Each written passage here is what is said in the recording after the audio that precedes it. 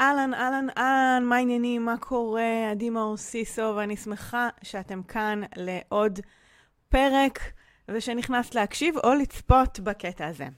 הקטע הזה לקוח מתוך תוכנית הבוקר שלי, תוכנית שהתחלתי בוקר ב7, בתקופת הקורונה, לאור המצב ומתוך רצון לתת ערך בתקופה הזאת, ומצאתי את עצמי ממשיכה וממשיכה וממשיכה, ועלו שם הרבה נושאים חשובים ששמורים לא רק לתקופה ההיא, אלא בכלל להתפתחות שלנו, לצמיחה שלנו, לחוסן, כלים שיכולים לעזור לנו בכל מיני תקופות בחיים, גם עכשיו, גם תמיד. אז אני מקווה שתהני מהקטע הבא. כאמור, הוא לקוח מתוך שידור חי, אז אם אני מקשקשת תוך כדי או עונה למישהי, שתדעי שזו הייתה בעצם אינטראקציה בלייב, וגזרתי ממנה את הקטעים הרלוונטיים, כדי שתוכלי להאזין למיטב התוכן שהעליתי. אז תהני בשידור, ואנחנו נשתמע בסוף. ביי! אהלן, ובוקר טוב לכל מי שמצטרפת אליי. מה שלומכם? איזה כיף להיות פה הבוקר. עוד יום, אני מודה, היום היה לי טיפה קשה לגרד את עצמי מהמיטה. הייתי צריכה ללבוש את הדברים הצבעוניים שלי, צהוב, אודם, שוב, וככה להשתמש באלמנטים חיצוניים, ככה להתעורר טיפה. זה חלק מהעניין, שאני דיברתי איתכם על הרגלים, על רוטינות וכולי, אז כל העניין של לעמוד מול הארון, להתלבש, לקחת את הזמן, להתאפר, להתארגן וכולי, זה מתניע גם את הראש שלי, את החשיבה, זה מייצר משהו קבוע שאפשר לעשות כל יום ומייצר ודאות, כי בימים האלה שכל הימים מתערבבים ולא ברור איזה יום היום ומה קורה וכולי, אז ממש חשוב שיהיה לנו את הרוטינות הקבועות האלה. אז תשמעו, הבוקר אני רוצה לדבר איתכם על משימות ועל דברים שאנחנו רוצות לעשות. אז ככה, תראו, ברשימת הנושאים שהתלבטתי ככה מה לדבר איתכם, אז חלק מהעניין היה שממש חשוב לי להביא גם דברים שקשורים להתנהלות האישית שלנו, אוקיי? לא, שני היבטים, מההתחלה. שני היבטים שחשוב שנתייחס אליהם. אחד, העניין הפרקטי, כלומר, איך אני מתנהלת, מה אני עושה, מה לעשות קודם, כל הדברים האלה. והחלק השני זה ההיבט הרגשי, אוקיי? כלומר, איך אני מרגישה לגבי זה, כמה זה מציף אותי, איך אני מתמודדת עם ההלם והשוק והחוסר אונים לפעמים וכולי. ולאורך כל השידורים, אלה שני האלמנטים שדיברתי עליהם. בחלקים הראשונים, בהתחלה, אני מזכירה לכם, דיברתי יותר על הצד המנטלי והתמודדות עם הטלטלה הזאת וההלם שעבר עלינו, ועכשיו לאט לאט אנחנו נעבור יותר, כמו שהבטחתי לכם, לניהול עצמי, לחלקים הקצת יותר פרקטיים, פשוט כי אחרי שיצאנו לא לגמרי, אבל אחרי שהתמודדנו עם השוק הראשוני, שהיה לנו בשבוע, שבועיים, 3 אפילו הראשונים, אנחנו ננוע לקראת ימים אחרים, שמה שאתם תראו גם אחרי החג, זה עוד התעוררות. זאת אומרת, עוד יציאה כזאת של פרקטיות, ואנשים יחפשו מה לעשות, איך להתמודד. זאת אומרת, זה תנועה טבעית של אחרי ההלם, לעשות הערכות ותנועה לכיוון חדש. נכון שזה יכול להיות בקצב אחר, ולא כולם ידעו מה לעשות, ועדיין יהיה איזשהו הלם כזה של לא ברור כמה זמן. אני לא מדברת על הקבוצה הזאת, אני מדברת על מי מכם שרוצות להישאר בתנועה, בעשייה, ששואפות להגיע לדברים חדשים, שרוצות למנף את המצב הזה, שרוצות ללמוד ממנו. זה הקהל שלי, אוקיי? הקהל שרוצה להישאר בהתפתחות ולמידה וצמיחה, ולכן אני אמשיך לתת לכם גם את הכלים המנטליים כמובן, וגם הכלים הפרקטיים לעשות את זה. אוקיי? ולכן תמשיכו לבקש ממני. כלומר, גם הדברים שעלו פה בשיחות הקודמות, וגם שאלות שלכם וכו', תמשיכו להציף את זה מולי. כל דבר כזה הופך להיות הפיסת תוכן או הנושא של השידור הבא. אז זה ממש חשוב, אוקיי? כי זה לגמרי תלוי במה שאתם תביאו אליי. אז אני כבר אומרת שהרבה שאלו על תיעדוף, אז על זה אפילו אני מכינה הדרכה נפרדת, אז אני עוד אדבר עליה בהמשך ברגע שזה יהיה לי מוכן. וגם עוד שאלה שאלת, זה באמת איך מנהלים את המשימות. זה היה איך לא לקפוץ מדבר לדבר כשיש הרבה משימות עכשיו, או איך לנהל את המשימות לאורך השבוע, איך להתמודד שאין זמן ולפעמים עדיין יש הרבה דברים לעשות וכו'. וקצת כמו שאמרתי בעבר, התקופה הזאת היא מגבר. כלומר, אם בדרך כלל קשה לנו לנהל את המשימות ולהתמודד עם העומס, או זה שיש ילדים ועוד בית ולא יודעת, ומיליון ואחת דברים ואת עצמנו, אז עכשיו עוד יותר קשה. למה? כי הילדים כל הזמן בבית, כי כל הזמן יש מה לעשות, וגם יש חג, אוקיי? זה כאילו, הכל נהיה יותר. אז מי שאין לה את האסטרטגיות או איזושהי רוטינה לנהל את עצמה או מה שהיא רוצה לעשות ביום-יום, אז בטח ובטח הגיוני שהיא הולכת לאיבוד עכשיו, אוקיי? אז אני אתחיל ממש ממש מהבייסיק. אם אתמול דיברתי על בוא נתחיל משתהיה לנו איזושהי מטרה לשבוע הזה, או מטרת על, שממנה נוכל לגזור אבני דרך כאלה, כדי שנדע לאן אני הולכת כל שבוע, אוקיי? ועל זה דיברתי אתמול. אז הנושא של ניהול משימות זה פשוט לגזור מהמטרה שלי את השלבים, אוקיי? אם אתמול שאלתי אתכם מה המטרה שלכם השבוע, או מה אתם רוצות להשיג, אז ניהול משימות מתחיל מזה שאני יודעת לקחת את הדבר הזה שאני רוצה להשיג, ואני פורטת אותו, כדי שיהיה ברור לי מה אני רוצה ספציפית לעשות. עכשיו, חשוב לי לדבר על הספציפי הזה, כי אני רואה, אתם יודעות, במסגרת העיסוק שלי והעבודה שלי, אני רואה רשימות ומחברות ודברים של מלא מלא מלא אנשים. זה אחד הסרטונים הראשונים שהעליתי ביוטיוב על האיסטר, עשו לי טובה, אל תלכו לחפש, שקשורים בהתנהלות הזאת של מה שאני עושה עכשיו ב-2014, זה איך לעבוד עם מחברת או משהו כזה, איך לעבוד עם מחברת, איך לעבוד עם רשימות, איך אני כותבת, איך אני ממרקרת, כאילו, נראיתי שם זוועה. זה היה אחרי הלידה של הילדה, וככה גם נראיתי. ומדהים הוא שמה שלימדתי אז בסרטון הזה, אלה דברים שאני עדיין משתמשת בהם היום, כי זה כמו הבייסיק של ההתנהלות, שברגע שאני יודעת לעשות את זה, וכמו לנהל את המחשבות שלי, אבל על הנייר, ככה הרבה יותר קל לי לנהל את זה גם אל מול גורמים חיצוניים שמגיעים ומוציאים אותי מפוקוס, אוקיי? ילדים נניח, או אילוצים של החיים, או עומס משימות וכו'. אז הדבר הראשון באמת זה לכתוב את זה. זה נשמע נורא טריוויאלי, אבל זה לא ברור מאליו, כי חלק מהאנשים אומרות, טוב, זה לא הרבה דברים, או אני זוכרת שאני צריכה לעשות 1, 2, 3, 4. העניין הוא שזה תופס לכם רוחב פס מנטלי, ליטרלי, חשמל במוח, אוקיי? יש ניורונים שפועלים כרגע כדי לשנן משהו שאתם רוצות לזכור. וזה מיותר, אוקיי? מיותר. אפשר להקצות את החשמל הזה למשהו אחר. עכשיו בוא אני אגיד לך משהו על המוח. המוח זה איבר שבסופו של דבר, אתם יודעות, בתוך הקופסה הוא מוגבל, יש לו שטח מסוים, זאת אומרת, יש כמות ניורונים מסוימת, זאת אומרת שיש כמות פולסים חשמליים מוגבלים ביום. עכשיו, זה משתנה מאדם לאדם, כמות הניורונים, כמות המערכות החשמליות, אבל זה נתון. אז באיזשהו שלב יש איזו מכסה יומית של כמה פולסים חשמליים נראים ב-24 שעות, אוקיי? עכשיו, אם אנחנו במחאות נבזבז את החשמל הזה, את הפולסים החשמליים, על לשנן דברים, גם אם זה נראה לך מעט, זה מלא אנרגיה. אני בהדרכה הקרובה שאני אוציא, אני אדבר יותר לעומק על איך המוח עובד ולמה אנחנו לא צריכות לעשות דברים מהסוג הזה. בגדול, המוח הוא איבר שרוצה לחסוך באנרגיה ולנתב אותה למקומות מועילים יותר של קוגניציה, של חשיבה, של הסקת מסקנות, של יצירתיות, של חיבור חלקים חדשים, של דברים שבאמת זה המוח האנושי, אוקיי? זה כאילו הנפלאות של המוח האנושי. ושאנחנו, שוב, מבזבזות במחאות את האנרגיה הזאת על לשנן דברים, על לנסות לזכור, על להחזיק מה שנקרא החזקה מנטלית. אנחנו לא ממש משננות, אלא אנחנו רק מחזיקות מנטלית את הנתון הזה. זה כמו טאב פתוח במחשב. אתם אוהבות שיש לכם מיליון טאבים פתוחים על המחשב, או שזה עושה לכם רעש? בדרך כלל זה עושה רעש. גם לי יש עכשיו יותר מדי טאבים, עכשיו אני רואה על המחשב, ואני אלך לסגור אותם אחר כך.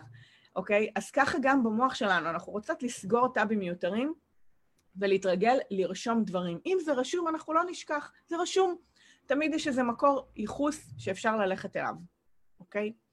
הדבר השני, זה איך אתם רושמות את הדברים במחברת, שזה נראה נורא זניח, אבל שוב, המוח צריך הכוונה, קצה חוט, הולכה מחשבתית. בגלל שהמוח שלנו הוא איבר אסוציאטיבי, אוקיי? אז אם מבחינת שפה אנחנו לא ננסח נכון את המשימות שלנו, תכף אני אסביר מה זה נכון, אבל אם לא ננסח נכון, אז המוח לא תמיד יקשיב למה שאמרתם לו או מה שהוא קרא. הוא ייקח את הקריאה ברמה אסוציאטיבית, ולפעמים יכולה לקפוץ מחשבה או איזו שאלה או כיוון, שהוא לא מה שהתכוונתם לגמרי. גם נדמה לכם שאתם יודעות מה זה אומר ומה זה צריך לעשות וכו'. אם אני אומרת ברשימת המשימות שלי, בלוג, אוקיי? אתם מכירות את זה שיש בלוג, קניות, טלפונים, כזה, אני רושמת לי כמו בולטים של המשימות שלי. אז המוח, שהוא לא ממש מבין מה אתם רוצות, מסתכל על הרשימה הזאת, הוא אומר, בלוג, רגע, מאיפה להתחיל בעצם? רגע, מה רציתי לעשות? וגם לפני זה ידעתי בדיוק שבלוג אומר לכתוב את הבלוג, להעלות את התמונה, לסדר את זה, כאילו יש מעין הלם ראשוני כזה שהמוח צריך, רגע, למה התכוונה? ואנחנו רוצות להימנע מזה, כי בעצם כשיש לנו הסחות דעת וזמן מוגבל, ואנחנו לא יודעות רגע כמה זמן יהיה לנו לפני שמישהו יפריע לנו, אנחנו צריכות להיות חדות. שיש לכם רבע שעה לעבוד על משהו, צריך להיות לכם ברור מה לעשות ברבע שעה הזאת. ולכן, הרשימת משימות שלנו צריכה להתחיל בפועל, אוקיי? כל רשימה, כל שורה שאתם רושמות בדף משימות שלכם, שצריך להיות אגב קצר בימינו, אוקיי? לפחות ברמה היומית. אז כל רשימה או כל שורה צריכה להיות ספציפית, קטנה, ברורה, ממוקדת, ולהתחיל בפועל. זה אומר להתקשר לזאתי וזאתי, לברר לגבי ה-X, אוקיי? או בואו נראה מה אני רשמתי בימים האחרונים. אני תוהה מה רשום לי במשימות. בואו נראה. לכתוב את המייל למועדון, אוקיי? הנה, למשל, לכתוב את המייל למועדון. מתחיל בפועל. לסיים לכתוב את המסגרת להדרכה שאני רוצה לצלם לכם, אוקיי? לתזמן את הפוסטים באפקטיב, אוקיי? הבנתם? מתחיל בפועל. פעולה ספציפית שאני יודעת בדיוק מה צריך לעשות, אפילו נגיד בלתזמן את הפוסטים, אז הייתי כותבת לתזמן את הפוסטים של השבוע, בדרך כלל אני מתזמנת שבועית את הפוסט הצלחה היומית וכו'. או אפילו את זה יכלתי לכתוב יותר ספציפית, לתזמן את הפוסטים של ההצלחה היומית השבוע, אוקיי? אז זה בגדול ככה מבחינת הכתיבה. קודם כל להתרגל להוציא לכם את זה מהמוח, אין שום צורך בהחזקה מנטלית, זה מיותר לחלוטין. 2, הניסוח. ניסוחים ספציפיים, ברורים, קטנים, שכאלה שנכנסים באיזשהו ביס הגיוני, לא משימה שמתחתיה יש תתי משימות של עוד 1,000,001 דברים, לא. שכל פעולה היא פעולה, אוקיי? כי אחרת מה שיקרה, אתם דורשמות, אוקיי, רשמתי רק 3 דברים, אבל מתחת ל3 דברים האלה יש יום עבודה. לא, אז תפרטו את זה, אוקיי? כי זה גם, הרי זה ייתן לכם פרופורציות על הזמן או עשוי לתת לכם פרופורציות על הזמן שזה ייקח, פחות או יותר. אם מסתתר בפנים עוד מלא דברים. ובאמת להתחיל בפועל, אוקיי? להתחיל את המשפט בפועל, זה יעזור לכם, יעזור למוח יותר טוב, לתפוס את המחשבה ולהבין מה עושים עכשיו בזמן שנתון. שוב, כי אנחנו לא יודעות מה יהיה עם הזמן. אז קודם כל שאלות עד פה, אם כן תגידו לי, כי זה ממש האלף בית של ההתנהלות שלנו עם הדברים שאנחנו רוצות להוציא לפועל. ליוני שואלת, האם היית מקצה זמן לכל משימה, או כותבת את המשימות לפי טווח שעות? אז לשאלתך, ליוני, לגבי הקצת זמן, והאם זה לפי טווח שעות וכולי, זה די תלוי בהתנהלות כרגע עם החיים שלכם בבית. יש ילדים קטנים, ילדים גדולים, אין ילדים, עובדים מהבית, כי שלחו אתכם לעבוד מהבית, או שאתם בחל"ת. כלומר, זה נורא משתנה בהתאם לשגרה ולרוטינה וההתמודדות כרגע בבית. אז אני לא רוצה להכליל פה. אני כן אומר שאני עושה איזשהו תכנון יומי, בין אם אני עושה את זה קודם כל אני מתכננת את השבוע, כן? כמו שאמרתי לכם אתמול, אני רוצה להבין רגע מה המטרה השבועית. אוקיי? מה אני מנסה להשיג את יום חמישי, או עד החג, או לא משנה מה. אחר כך ברמה היומית, או ערב לפני, אני כן עושה לי איזו רשימת משימות של, אוקיי, מה אני רוצה להתמודד ביום הזה? זה יכול להיות באמת ערב לפני כדי להוריד לי דברים מהראש, או שזה יכול להיות שהבוקר מתחיל, הרבה פעמים אחרי השידור, אני יושבת פה עוד לענות לכם וכולי, ואז אני פותחת את המחברת ואני שואלת את עצמי, אוקיי, מבין כל הדברים שעל השולחן, שעל הצלחת שלי וכולי, מה אני עושה היום? אני עושה איזה פיין-טיונינג כזה על המשימות שלי. ואז באמת זה תלוי בזמן שיש לי היום, האם יש לי עוד שידורים, היום יש כל מיני זומים לילדים, אתם יודעות כל מיני דברים כאלה, ואני מתאימה את עצמי ביחס לשאר הדברים, כמו אם אני יודעת שהיום יש לי רק שעתיים בבוקר, אז מה הכי חשוב מבין כל הדברים שרשמתי לעצמי השבוע, מה הכי חשוב להכניס בשעתיים האלה? אני כמו צריכה לתעדף בתוך הזמן.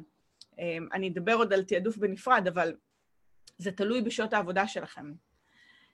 אז זה, וגם אני יודעת פחות או יותר כמה זמן ייקח לי כל דבר, ואני מנסה אפילו לקחת אקסטרה. כלומר, מראש אני אומרת, קחו איזה 50% עוד על מה שאתם חושבות, כי בגלל ההסחות דעת, בגלל העבודה מהבית, בגלל שיש עוד דברים שיכולים להפריע לכם, אז זה קשור. סיגלית שואלת, איך להפעיל אחרים לגבי משימות? זה קשור לשיחה על תקשורת, כי בפועל השליטה היחידה שיש לנו היא רק על עצמנו, ולא על אף אחד אחר באמת. אז אני רושמת לעצמי תקשורת, בהקשר של הנעת משימות, או לרתום אנשים אליי, הרבה דוגמה אישית, הרבה האופן שבו אני מדברת בבית, ואיך אני מציגה ואומרת את הדברים. אז אני לא אכנס לזה עכשיו בהרחבה, אבל זה הכיוון הכללי. אני לא יכולה לגרום לאף אחד לעשות שום דבר.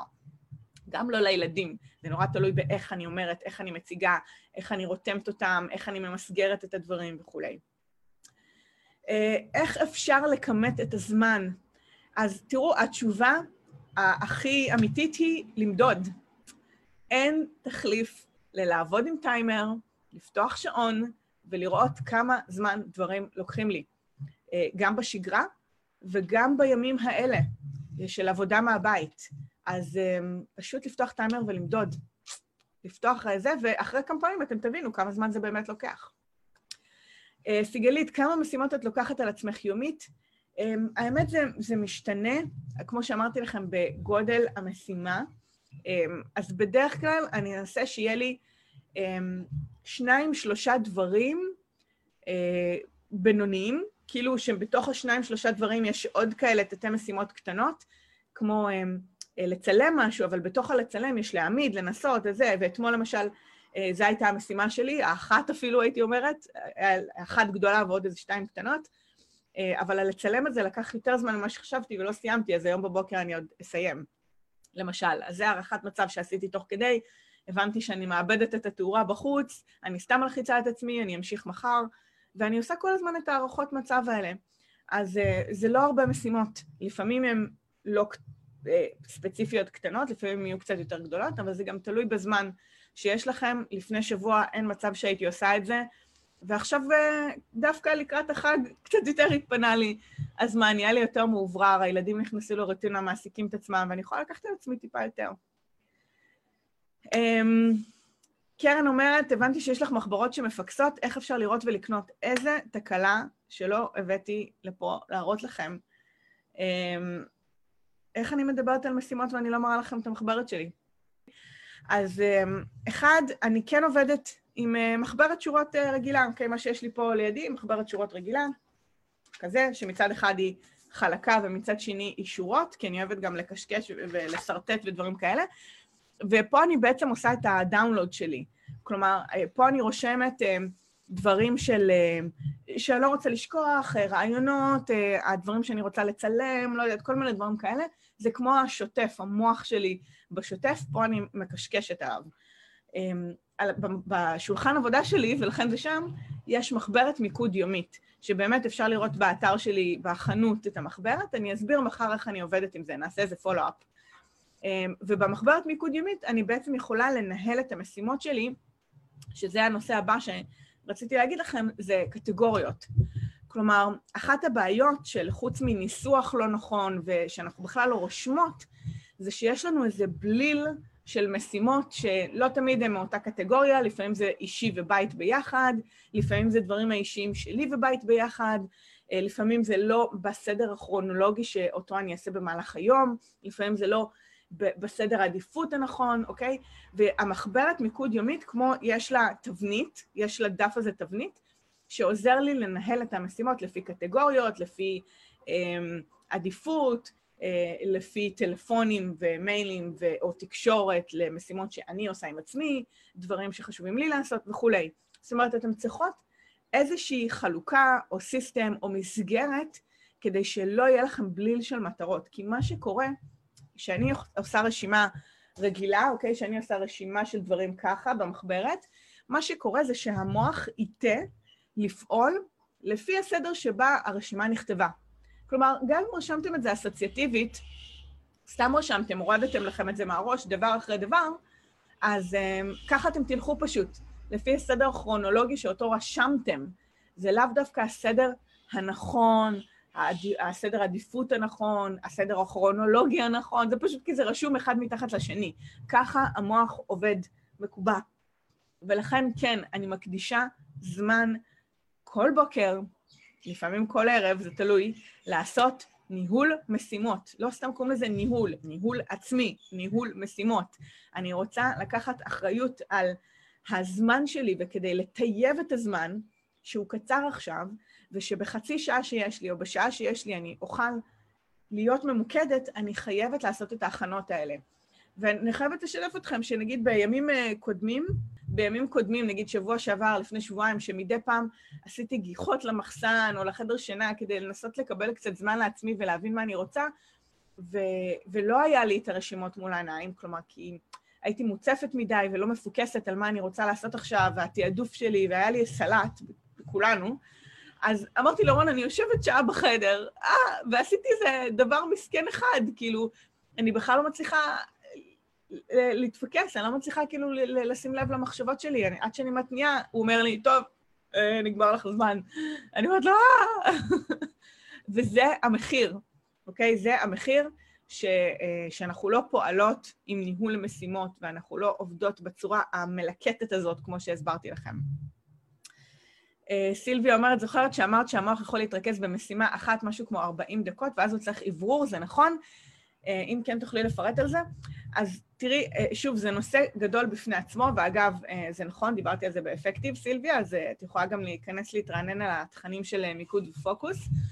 בכל מקרה, אני כן אומר שלפי מחקרים, כן, של קשב, של ריכוז וכו', המוח יכול להתרכז במשימה, זה לא במשימה, יכול להישאר בריכוז על משהו בין 45 דקות, או בין 40 דקות ל-75 דקות, משהו כזה. אוקיי, 3/4 שעה עד שעה ומשהו.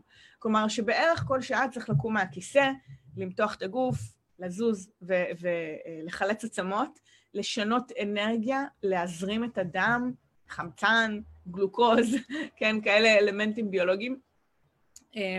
אז לפעמים עצם הקימה פשוט, רק לקום מהכיסא, להימתח, לעשות כזה ולחזור, זה מספיק כדי להתחיל את השעון הזה מחדש, לפעמים צריך כמובן הפסקות יותר ארוכות.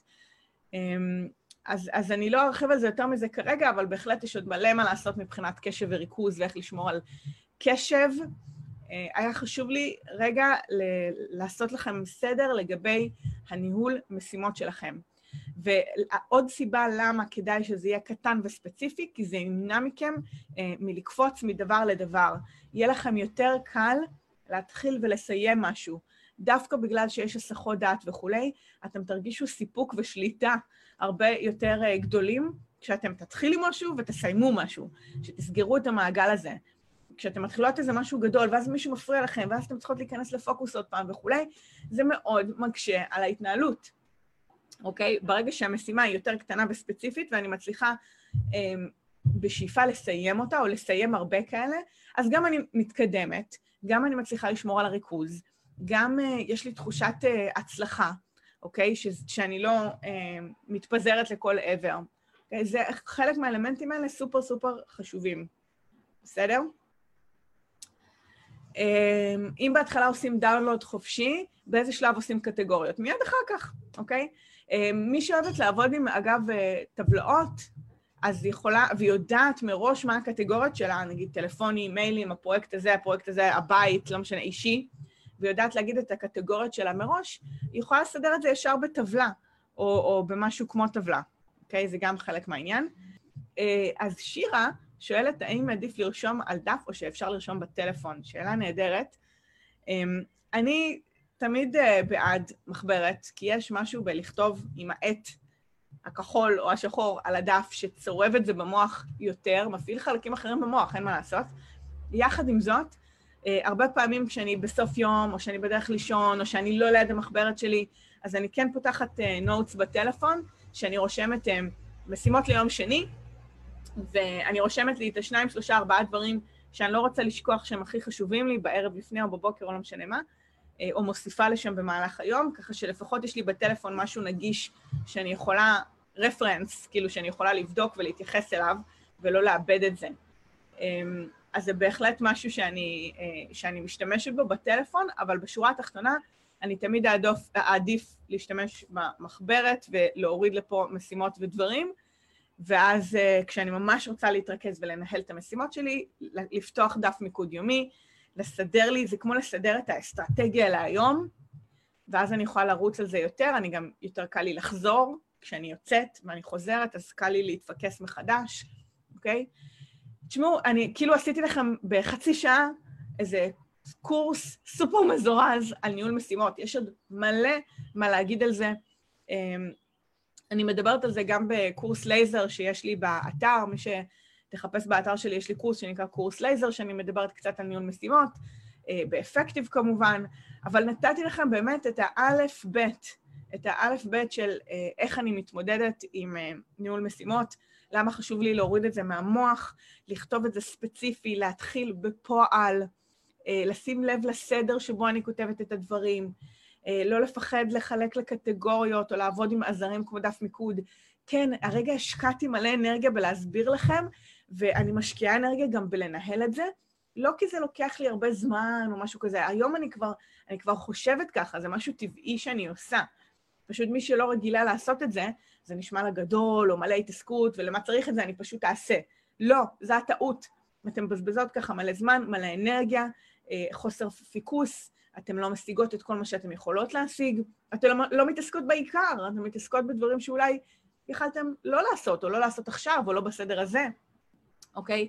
חלק מהעניין בתקופה הנוכחית במיוחד, זה כמו שאמרתי לכם שיש מגבר חיצוני לבעיות, ככה יש גם, או נדרש, מגבר פנימי להתנהלות שלנו. אז זה דורש מאיתנו לנהל את עצמנו, לעלות רמה ברמת הניהול הפנימי שלנו. וכן, זה אומר לעלות רמה גם באיך אני מגדירה מה שחשוב לי, ומתי, וכמה, ואיך, ומה אני בוחרת לעשות עם הזמן שעומד לרשותי. ונועה שואלת כמה משימות חשובות כדי לסיים ביום, זה לא מדע מדויק, אין פה כאילו, זה לא קפסולה כזאת שאני אומרת, הנה זו הגלולה, זה מה שאת צריכה לעשות, אם תעשי את זה ואת זה את מצטיינת. זה לא עובד ככה. כל אחת יש לה את החיים שלה, והקצב שלה, והיכולת ריכוז שלה, ורמת ההפרעות והסחות דעת שלה, ומגבלות שלה, וכו' וכו' וכו'.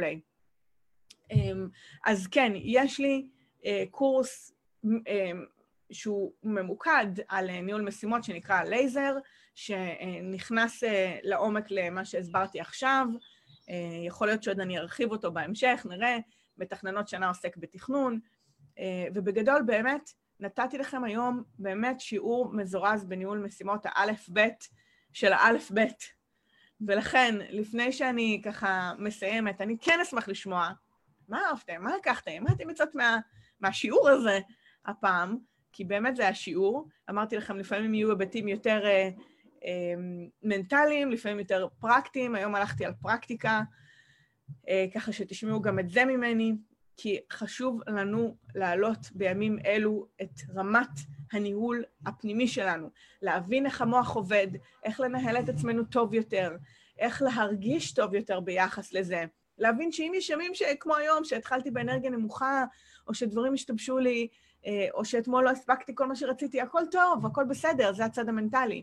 ובצד הפרקטי, איך אני נערכת להיום, איך אני מתעדפת מחדש, איך אני כותבת לעצמי את זה במחברת, אוקיי? איך אני מייצרת את חלונות הזמן, טוב, אני גולשת לנושא אחר. אבל זה להראות לכם כל הזמן, אני מנסה לתת לכם הצצה למוח שלי, של איך אני מתנהלת ומה אני עושה בימים אלו. מי שרוצה לזרוק מספר מ-1 עד 5, אתם מוזמנות, נשלוף לנו קלף מסר לסוף השידור. 1, 2, 3, ואני פותחת. אוקיי, לקח לי רגע. יצא לי אינישיטיב. רואות?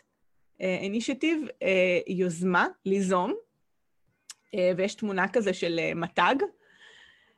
קרן בינתיים אומרת שהיא לקחה את הלסגור טאבים גם, אפרופו לסגור או לפתוח מתגים,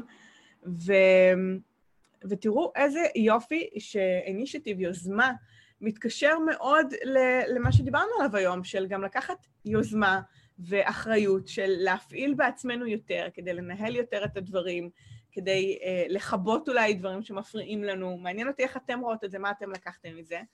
סילביה אומרת, כל כך עזר השידור היום להתחיל את היום. גם לי, אני חייבת לומר לך. זה כאילו כמו האימון בוקר שלי.